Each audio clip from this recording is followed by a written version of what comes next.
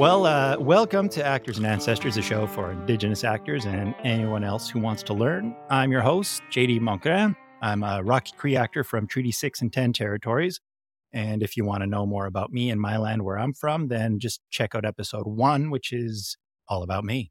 I am super excited today. My guest today is undoubtedly, pound for pound, the hardest hitter we will ever have on the show, I think. I've personally felt the arm cannons this person has, and let me tell you, they are locked, loaded, lethal, and it's quite possible the only thing that rivals their ability to stick and move in the boxing ring is their ability to stick and move in front of the camera from one emotional beat to the next. They're a powwow dancer, the first Indigenous woman to have the title of World Boxing Champion, an advocate for the missing and murdered Indigenous women's movement, a writer, and also an award-winning actress from their breakout role in Catch the Fair One, now a guest on my show because they're just incredibly kind, the kind warrior, and probably, by the time this airs, chief of their tribe, just because if they ever walked into the band office and said, I'm chief now, everyone would know it's good for them and just get the F out the way. There's no stopping this person. It brings me such joy to have you here. Can I ask you to tell me your name, about your land, and where your people are from? Absolutely. Tabutni so much, JD. When you kisuk everyone and Tasawis, Mikunanog, Nutamas, Konke Wapanaak, Nutamas, Cape Verde Islands, Natai Providence, Rhode Island. Hello, greetings, everyone. My given name is Many Feathers, Many Talents, and I am from the Sikonke Wapanaak tribal nation based in Massachusetts. I currently live in Philadelphia, but I am originally from Providence, Rhode Island. I've known you for a while now. It's been a while since we've managed to chat in person, but I got to come at you real quick with something real hard here. The real questions off the bat. You are obsessed with eating peanut butter off the spoon, as I am.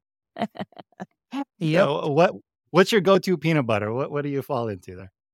Right now, what do I got in my cabinet? Right now, I got Skippy All Natural. I tend to go to the all natural kind of the stuff you got to stir up, but yeah, so I don't do chunky peanut butter all the time. It has to be like kind of once in a while, but I literally will stick a spoon. Peanut butter doesn't last at all in this house anymore because if I get some, the puppy gets one now. So I got to share. What's your puppy's name? Quincy Bones. Quincy Bones. Oh, Yep. I love it. I love it. Yep. I've got a little cat myself. I think I've showed you pictures of her. Her name's Awes. That means go away. In Cree. I'm insane. I know. I'm terrible like that.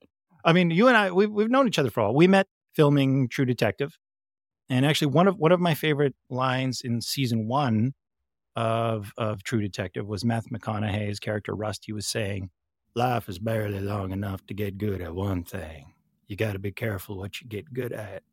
And I mean, you've absolutely destroyed that statement.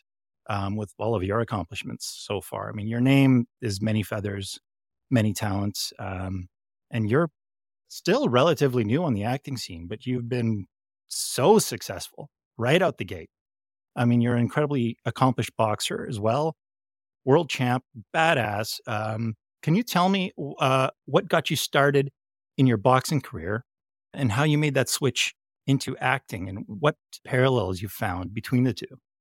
Yeah, absolutely. That's an awesome question. I mean, I've always been such a sporty kid and growing up the youngest of 5 with 2 older brothers, 2 older sisters, and 2 older brothers that loved sports and basketball. And a little girl that was not anything like her mother, a girly ballet. I just wanted to play with the boy. I just was always in the sports, always out sporty as a kid. As you mentioned, I used to dance at powwows, fancy dance. So as we know what fancy dances do, the fastest beat ever and full of energy. I was just one of those kids that really needs to be expressive. But nobody boxed in my family, so it was one of those things that kind of found me. I played basketball, softball, but it was just something about the solo aspect of boxing that really intrigued me. And quite frankly, fighting. And to kind of give you a little bit more history about my tribe, I'm from the Sikonke clan or the Black Goose clan of the Wampanoag Nation. There's 9 different bands or clans in the Wampanoag Nation. I come from Sikonke or Sekonk. And our warrior was basically a war chief to one of the baddest sachems or chiefs in Wampanoag history, Osamiqua and Yellowfeather. He had a son named King Philip, Metacomet, and they both had the same war chief named Anawan, and he served Metacomet's father, Osamiqua, and when Osamiqua passed on, he served King Philip, and was a huge part of King Philip's war. You guys can look that up. It's one of the biggest and most bloodiest wars on American soil. We almost lost all of our people. And at the end of the war, Anawan was given the area of Seekonk, Massachusetts, and that's where we come from. So my fighting spirit is kind of, and that's the exact lineage that I come from. That I come from my line down right from Anawan himself. So it kind of made sense that boxing kind of found me in some kind of battle-oriented activity. My first fights were like in the street. I was never a confrontational kid, but I also didn't grow up on a reservation or anywhere where it was, I was a minority. Grew up in, not the best neighborhood, and I was the only Native kid around. So I had to do a lot of leave me alone fights. So I found boxing around the age of 12, 13 from a friend of my mom's. He's from the Narragansett tribe. I kind of got wind of he was a fighter back in the day. So I used to bother him at powwows when he was making at his jewelry stand, his wampum jewelry stand. Like, come on, man, teach me some moves, kind of thing. And he was like, blew me off. Finally convinced him to come to the house. He hung a bag, taught me a couple of things. And months later, my father actually came back up to Rhode Island. He moved back up to Rhode Island, and he brought me to Peter Manfredo's gym. And from then on, it was quote unquote cliche, love at first punch, I guess you could say. And my first fight, you would think, some fairy tale story, like, yeah, I did great, I knocked the girl out. No, I got my ass handed to me, and I wanted to know, either do I take a hard left and go, you know what, this isn't for me, or do I take a hard right and go, you know what, how do you make that not ever happen again? My mom named me right, many feathers, many talents, and I'm a OCD Virgo. Work ethic is engraved in there, and don't stop until you get it right, kind of a thing. So I took that hard right, and I just wanted to learn, and I just got better and better. And from, my childhood, it wasn't that great. I had a couple of things that happened that kind of put me over the edge. My dad leaving, kind of not knowing my footing as far as being mixed Cape Verdean or Black and Indigenous or Native American. So it was just something that was calling to me. And the solo aspect of boxing, basically, when you're on a team, a baseball team, basketball team, if you're having a bad day, you can have a sub, but there's no subbing anybody in boxing. It's, you have to do your work. It's very self-accountable. So I just kind of just fell in love with it, and I didn't have these huge aspirations of being a world champion as of yet. I really didn't understand my purpose. I just knew I liked it and I was getting good at it, and I got to fight. So, the rest is history, man. I made my way through the amateur ranks. I didn't have too much amateur background due to, number one, Olympics. Women weren't in the Olympics up until 2012. Number two, I didn't have the funds to travel to all these tournaments. Number three, quite frankly, I don't have an amateur style. So I went pro and kind of just scratched and clawed my way to where I am now. And as far as finding acting, again, it kind of found me. I come from a very musically inclined family. Everybody either sings, plays an instrument, or both. I played the violin since I was 9. My father was on tour with Marky Mark and the Funky Bunch. Like, we just are very musically inclined. That's incredible. I did not know that about you. Yeah, man, I'm showing my age and showing you, if you know what I'm talking about. Yeah, it was just one of those things that kind of just happened. And I've always been interested in acting, but, I've always been part of like church play productions. My grandmother was in a bunch of theater things too. I just didn't know where to start like anybody else. And by that time, around 2015, 2016, I really started getting the bug, but I'm like, I don't really know how do you start this thing? Like, when do I get a cameo in like a Gatorade commercial? I have no idea. I don't know anybody. I wasn't like out auditioning or anything. I actually got approached by the director of Catch the Fair One, Joseph Kubota Vladica, on Instagram. He slid in my DM, and he basically said, "Oh, wow. Hey, I'm so-and-so. I've done X, Y, and Z. You ever think about acting?" And as you can imagine, at that point in my career, I have already established myself. I was already a world champion. I started taking my boxing platform and using it for a voice for the voiceless, bringing, just different awarenesses to missing murdered Indigenous women, pipelines, and any kind of Indigenous issues that I could shed some light on, which is every issue in the Indigenous community that nobody knows about. And Right. he had just like a lot of people, just been finding out about missing and murdered Indigenous women movement in Canada and North America, and he kind of wrote a script based around that. And he just was really intrigued the fact that I was putting so much attention on it with my platform. Approached me on Instagram, got on the phone. He told me he had the script, and I read it. It was cool, and then he asked me really early on to help him write the story, because one thing about Joseph, and he's a really good friend of mine now, right now, he knew it was an important story to tell, but he knew it wasn't his story to tell, which is really, really cool. And he just wanted to get the perspective of the community. And I winged it. He gave me a couple pointers. We practiced, we read the script, we rewrote it a ton of times. And, I just took a crack at it, and that was a pretty good swing at the first time. And it Well, kind I'll of say, yeah. it just kind of unfolded from there, honestly. We worked together on True Detective season 4, which was out in Iceland, and I was taken away by the beauty of the land. I mean, it looks like an alien landscape. Can you tell us what was your favorite thing about being on that land, and anything that you took from it that you really, really liked? It was such a beautiful, uh, to the eye place, but the energy there, the really intensely strong energy there in connection to nature, and the pride that lovely people have of their country, from the very difficult language that I still don't know after 7 months of being there. I mean, it's a beautiful language, but the way they speak it is just the same way they always have, and that's a beautiful thing. And I'm experiencing that part of the world that gets dark and light, and Northern Lights, probably cliche as it sounds, probably one of my favorite parts of that. I mean, it was just, they're yelling rolling, and I'm looking at the sky like mesmerized. It was just so beautiful. And the people there, everything was just really, really unexpectedly dope. As we were there, I mean, we were there for work, and I barely got enough time to do anything other than work. But for the times I did, I mean, the hot springs, the nature there, the calmness. It was really beautiful. I would love, my husband came every time, and he was like, can I come back? I'm like, yeah. Like, he's like, can we go there for New Year's? It was so amazing. It was a all around really great experience. Oh my God. I couldn't believe actually how much I'd fallen. Like, I think I had a lot of downtime myself in comparative to you, because you were running a marathon. Yeah, you were so incredibly busy. I ended up just on set falling in love with this little drink. They have a collab. I can't find it anywhere in Canada. Yes, I know. I'm missing my collabs, man. Oh my God, I know. It's got like that college. They're not paying me or anything. I don't know. But I actually, it's funny because I brought a bunch back from Iceland because I was so addicted to it. I have one right here. Hang on. Listen to this. Oh God. I'm jealous. There we go. I just I'm hating. I'm hating, man. I miss Benny. I miss everybody. I miss the collab. I miss everybody. It was such a dope place to be, man.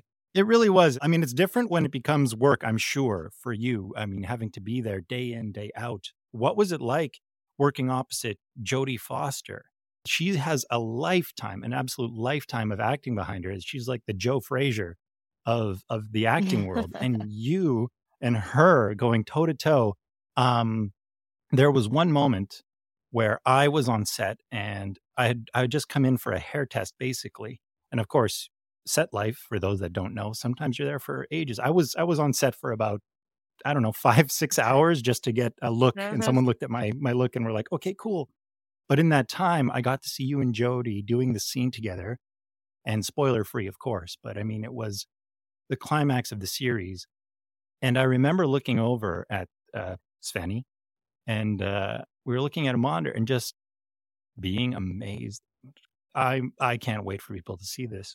But what's it like knowing that you're up against the heaviest of heavyweights and you are killing it? You know what? Me and my husband were just talking about this. Like, not to be cliche anymore, but I have to. Like, my back's against the rope. That's when I perform the best. I mean, the creator wouldn't have thrown me into this, like torpedoed me into this head first if they knew I couldn't handle it, or they didn't know if I had the capacity to figure this out. And that's kind of what I've learned getting older. Like, everything's temporary. We got to figure it out. It's a quote. The only other thing I know in Icelandic is "tataratis," which means we'll figure it out. You know what I mean? Like, you're always going to figure it out. You know what I mean? And I love that saying. That's probably the only thing I learned.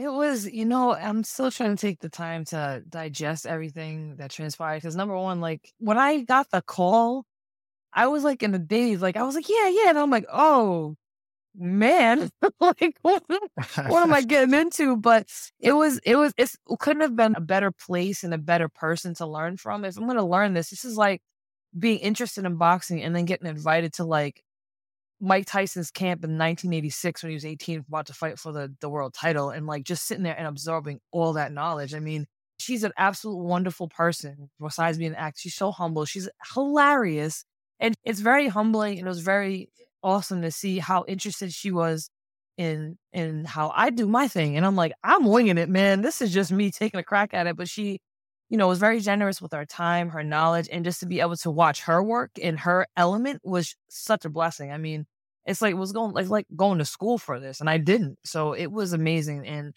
the way she plays her character and my character was so perfect, and I can't thank her and the production enough to get the opportunity to learn from everybody, not just Jodie, but especially from her because we have quite the mission in this show. So, it was Absolutely. amazing. Wow. And she's so friendly. And again, I mean, so small. She's such a I tiny. know. I know. I mean, I had to work out for this role because I was in various states of undress. This again, spoiler free. Can't talk too much about it. But Jodie was so incredibly friendly, and I remember one of the highlights of my life, just her coming up to me outside, slapping my belly, and being like, "Hey, looking great, buddy." Yeah, that's her, man. So cool. So down to earth. Yeah, absolutely, and not just because she is very low to the ground, but in yeah, and speaking of, I mean, you and I, we had to do that scene together. The scene it's an intimate scene. How was that for you working up to that moment? It was so nerve-wracking. I've never even been in a fight that I was so nervous about because again, I'm so new to this industry. But a lot of the parallels from boxing to acting is the repetition of it, the paying attention, the being in the moment and just having to keep repeating so you learn better. So the parallels with that, but leading up to those type of things, not knowing what to expect and then having this be such a big production, I could have puked, honestly. And I just, wanting to make sure that we're telling the story correctly, and especially me on that end, it was not even bad. And I got to give kudos to you. I probably will never have a scene partner in general like you. So I really thank you for your generosity and your patience. And it turned out to be fun, but I had no idea what to expect. So I was nervous as hell. You can ask Lee. Yeah. I was so nervous. Yeah, that was our acting coach. Yeah, we were both. I mean, I was nervous as well, just because I was just so impressed with you. I was like, wow, you were so dedicated, committed, focused, and I just wanted to make sure that you were okay because I could see that this was something that was nerve wracking in this scene. And I had never been fortunate enough to work with an intimacy coordinator as well. That was something I had never experienced. What was that like for you working with someone like that, Lucy? Well, big shout out to Lou. She's such a doll, such a kind-hearted, caring person. Another Lucy fellow Fennel. Virgo. Yeah. Yep. Yeah.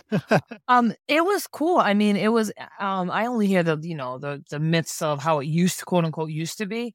So not knowing and not experience how it used to be to what we have access to now, I think it should have been something that should have been implemented in the industry a long time ago. And it's a lot of comfort. We have a job to do, we have a story to tell, but to have somebody designated for the comfortability of you and be extra hyper vigilant and extra sensitive to what kind of scene it is. I think that's the best thing for the industry and so make sure everybody's good because obviously it's such a weird thing to do. There's nothing about it that's other than whatever it is. So it was really comforting to know that she was there if we forgot or if we didn't know how to not speak up, but if there was something that wasn't really what we agreed to kind of a thing. So it's really comforting actually to have somebody like that there. Yeah. Yeah. I agree. I mean, it's still relatively new in the industry, and a lot of people are still learning the ropes around getting qualified to get into it because it isn't universal at this point that I know of. There was a scene where I was just by myself, but I still had her in the room, and I appreciated that, even though Hmm. maybe it wasn't necessary for that because my comfort level was okay. I mean, spoiler alert, but I wasn't actually naked. Yeah, Yep. I had some skin color, some things on when I was by myself in this room, but she was still there, and I just really appreciate that. That's the type of caution that they're showing all of us Yeah. as actors. I mean, I've only been doing this for about a decade now, but even in that time, yeah, I've seen a lot of bad actors, and you are not one. I learned the way that you learned how to get into fighting. I just got my butt handed to me a bunch of times, and I learned not to make the same mistakes. How to Yeah. act. That'll teach you.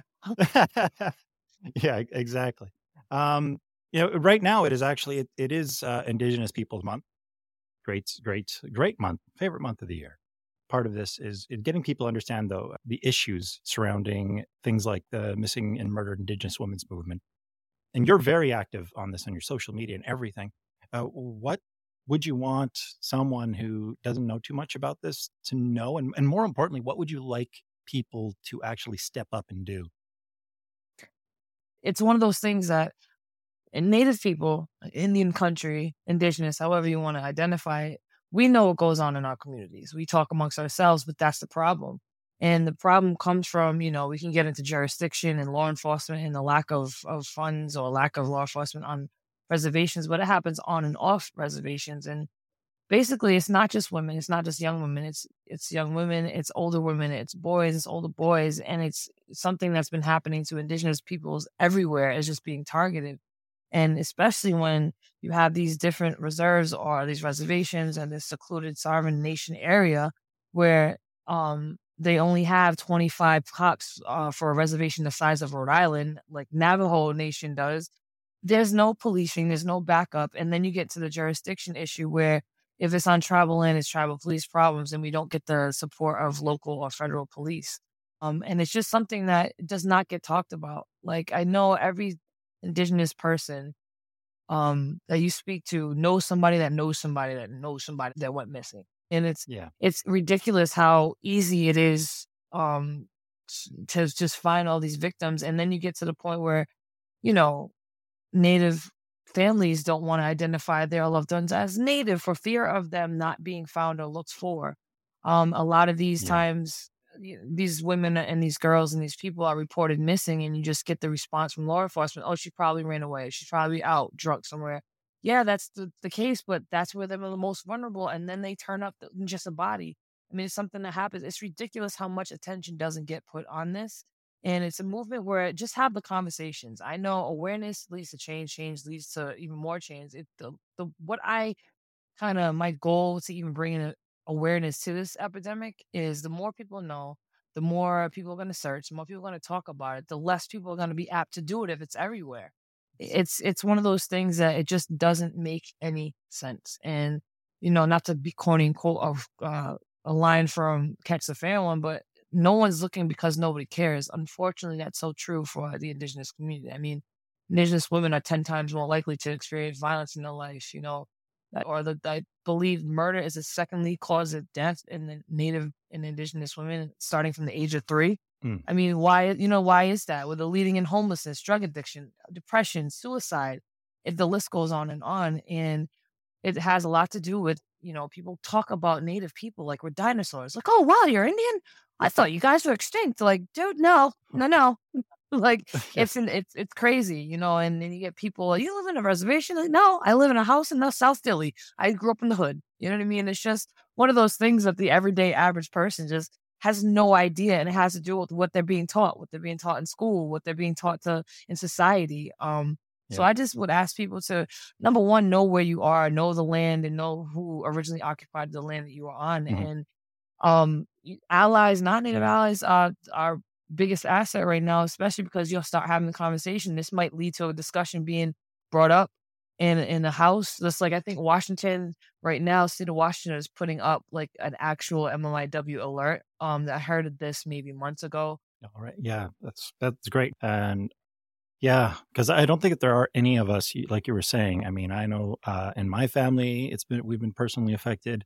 And at even the very furthest indigenous people that I know, they at least know of someone. So yeah, this is something it's not going away tragically ever since colonization. It's been here. It's Hmm. been happening. But on that note of indigeneity, you and I being mixed, we had a few discussions on sometimes that feeling of being less than. And you being Afro-Indigenous, what has the world looked like growing up? And now, you're going to be one of the biggest names. I'm just saying that now in the Indigenous acting world by far. What has your connection to culture been when you feel sometimes like you're under the microscope when it comes to identity? Oh, that's a loaded question. No, it's a really good question. It's even like back to my childhood where I come from a family of, especially being from the Northeast woodland tribes of, still trying to reconnect, regather ourselves from centuries of, trying to take us out. We've come from first contact tribes. I mean, we held off them settlers for like 400 or 500 years before they went west. So it was a lot of work. You know what I mean? Shout out to all my ancestors who did all the work. Yep, yep. But I grew up in a household where I am like pretty much just the first generation woman, at least in my line in my tribe, at least with my grandmother, great grandmother, my line, that grew up as just a mixed indigenous woman. That's how I got raised. And my mother, was more into culture right before I was born. And then she just brought me up into it. As she learned, I was taught. And it was just like, oh, this is what we do. This is what I am. But then it's like, you don't look native. And I'm like, I look like exactly like my cousins and all the other tribes, natives look around here. That's the one Hmm. thing about the Hmm. word indigenous that I would love to get through people's heads. Do not compare native or any kind of ethnic group to only look one certain way. That's another thing. Hmm. As far as identity, like my people come from the coast. We were next to salt water. Our hair is not going to be bone straight black blown in the wind. It's going to be kinky curly, number one. Secondly, every indigenous area of group or area of people, family, tribe, nation, they're indigenous to their land, their people, their families. It doesn't mean that we're all going to look alike. That's one thing that's probably one of my pet peeves. And I'm like, what does it mean to look native? Like, can you please tell me what that means? And then to top it all off, to be mixed with Cape Verdean, which is that's an argument. It's a whole nother podcast, but it's basically African and Portuguese. Anyway, people don't know what I am. So just to try to find my footing, I'm not native enough for natives because I look different because I'm mixed with black. So I got curly hair, I got freckles, my skin's a little dark, whatever it is. I'm different, which I'm very proud of. Hmm. And then I'm not Cape Verdean enough for the Cape Verdeans. I don't speak it. I don't cook. I didn't grow up in a Cape Verdean household like that. I know where I'm from. I know where my family's from, but that's about it. So it was one of those not enough for anybody. And I was so busy trying to fit in a box where I wasted a lot of time, but I know now that I belong in my own little star-shaped box. You know what I mean? Like I don't want to fit in that stupid little circle. I want to be a Right. star. I want no circle. So it wasn't easy. I mean, it's between that and then coming from a household where religion played a key part in my mom's life and me being two-spirit it was all confusing. Hence the reason why I found boxing. But that outlet of really expressing myself through, my art of boxing really helped me. And now there was a point in time where I was almost ashamed of being Cape Verdean because I associated being Cape Verdean with my father, and I had a real tough time with him, God rest his soul. Early in the years, teenage years, it was just, my parents got divorced when I was about 4, and it was just in and out. So I thought that was my fault. I thought I wasn't enough for the natives, the Cape Verdeans. It was just really hard to find my footing. But finding an outlet helped. And then when I really understood my purpose in that ring, besides the whole fighting part, spiritual, energetically, and doing what God given talent, the creative given talent that I have in fighting and battle, it's my time to pray in there. We can't Hmm. tell anybody what their medicine is. If that's my medicine, that's my medicine. The Yeah, energy don't lie. eloquently put. I love that. And for people and if there's anyone out there listening, which I doubt wouldn't know what two spirit means, but just in case they don't, can you explain what that is? Sure. I mean, there's if you speak to indigenous people, I don't think there's a universal meaning other than special. It's special. We hold both energies, 100%. For me, it's 100% comfortable in my masculine energy. 100% comfortable in my feminine energy. I have a ton of energy. I have a ton of female energy. I have a ton of male energy, and I just am comfortable in either or. That's what it means to me. That's awesome. Well, whatever people may question, or when it comes to fame, because there's a lot of online issues. I know that I struggled a lot with suddenly my career taking a turn and being cast as a cartoon character and a real life version of a cartoon character who's native, and them being like, "Where? Who's this guy? Where?" Um, Mhm. yeah. How do you deal with online comments, hate? What is fame when people are judging you for various things, be it two spirit, be it mixed? How do you get that off your back? It's one of those things where, especially social media, it's like a necessary evil. It has its pros and cons. I get to link up with a lot of people I wouldn't have necessarily met up with or met or had links to because of it. But just for everybody out there, social media is a fake world. It's not a real world. Oh, when you start getting emotionally involved in comments, that's when it's time to just shut it down. We all do it. But especially with getting into this new found career I have, the more success you have, the more enemies, the more hate you have to try to disrupt it. And I had recently had an issue with I had a whole Facebook page. You'll laugh at this. We can all laugh at this. Dedicated to me being a quote unquote pretendian. And this Oh woman, no! it's I will say, No! oh yeah, man. Oh So no! when I got cast in Wind River 2, it was me and Gail Birmingham that she was attacking, saying I was, I was I was playing red face, and I was taking jobs away from real natives because I'm not a real American Indian, and there's plenty of quote unquote American Indian actors out there that need to get these like she just went in. She went hard in the paint, Kobe Bryant, man. It was like I was like, wow. So I'm discovering, and I already knew this with especially with boxing, that the more success you have, the more people are gonna come to try to destroy it. And I'm learning, just don't engage with it. Hey, well, that's a very good way of actually dealing with it. Because you're right, it is all fake.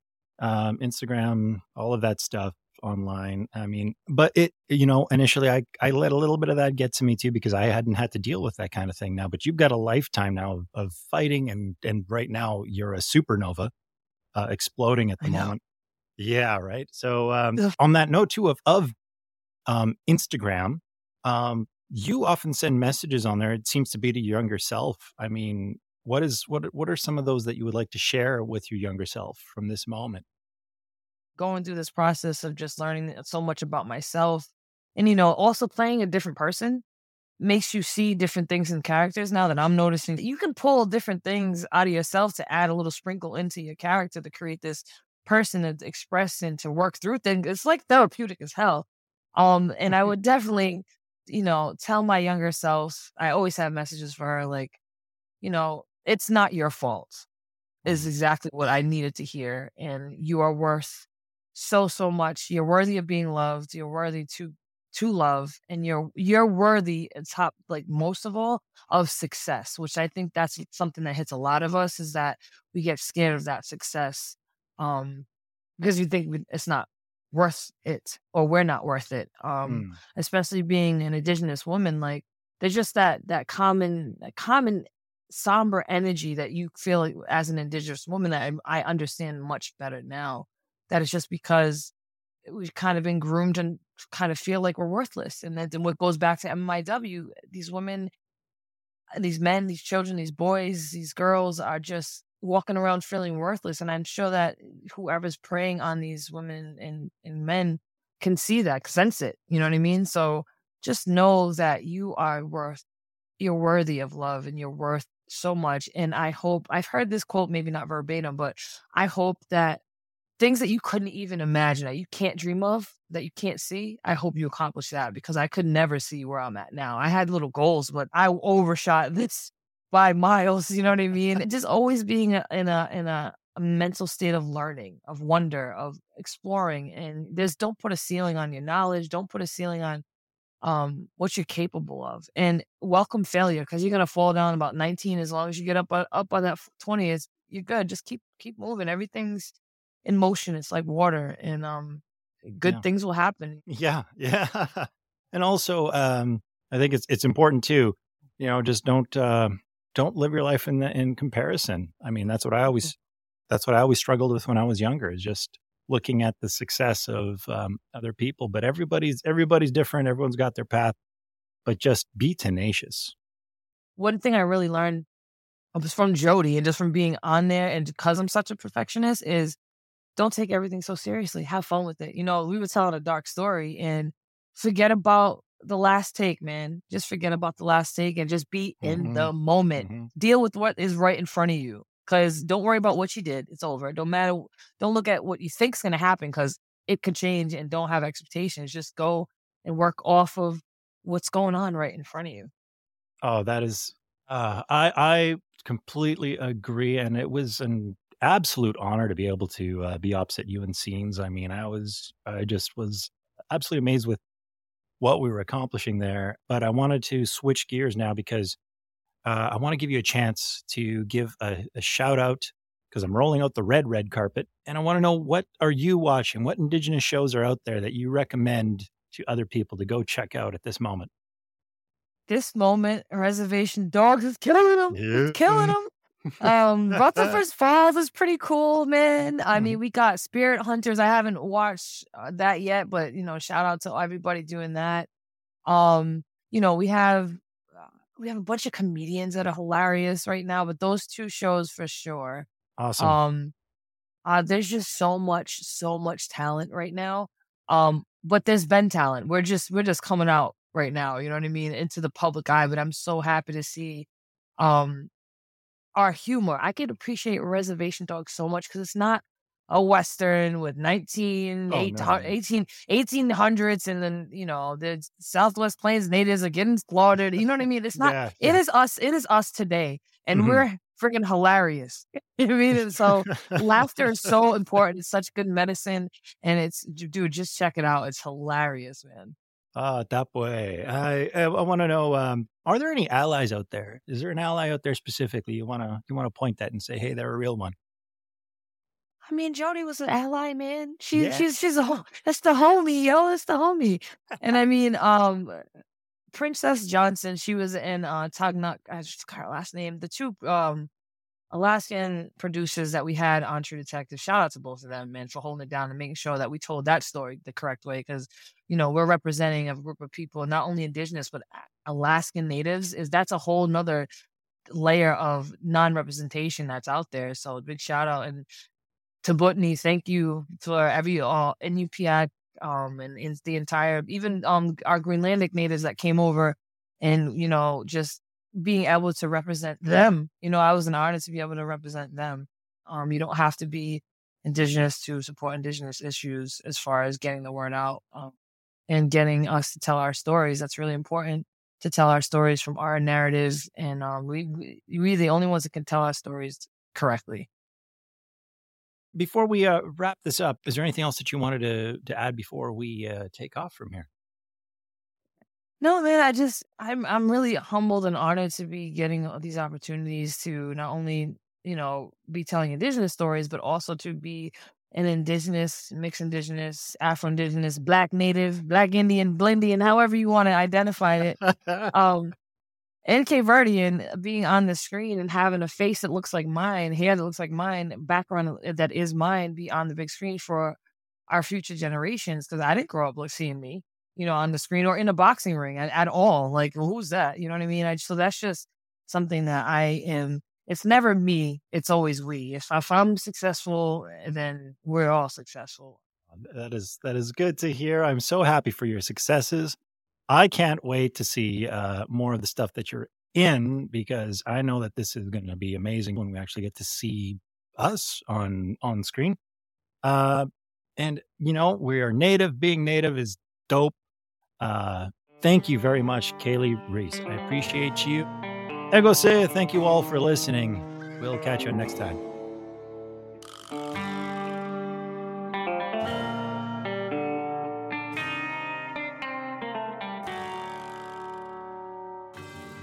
This show was created, hosted, produced by me, Joel Diamondre. Audio production was done by Daniela Barreto. And while we've got you here, why don't you check out our friends at the BIPOC Credits podcast? They have a free film industry newsletter that has resources for everyone to check out. Just look for them in our show notes.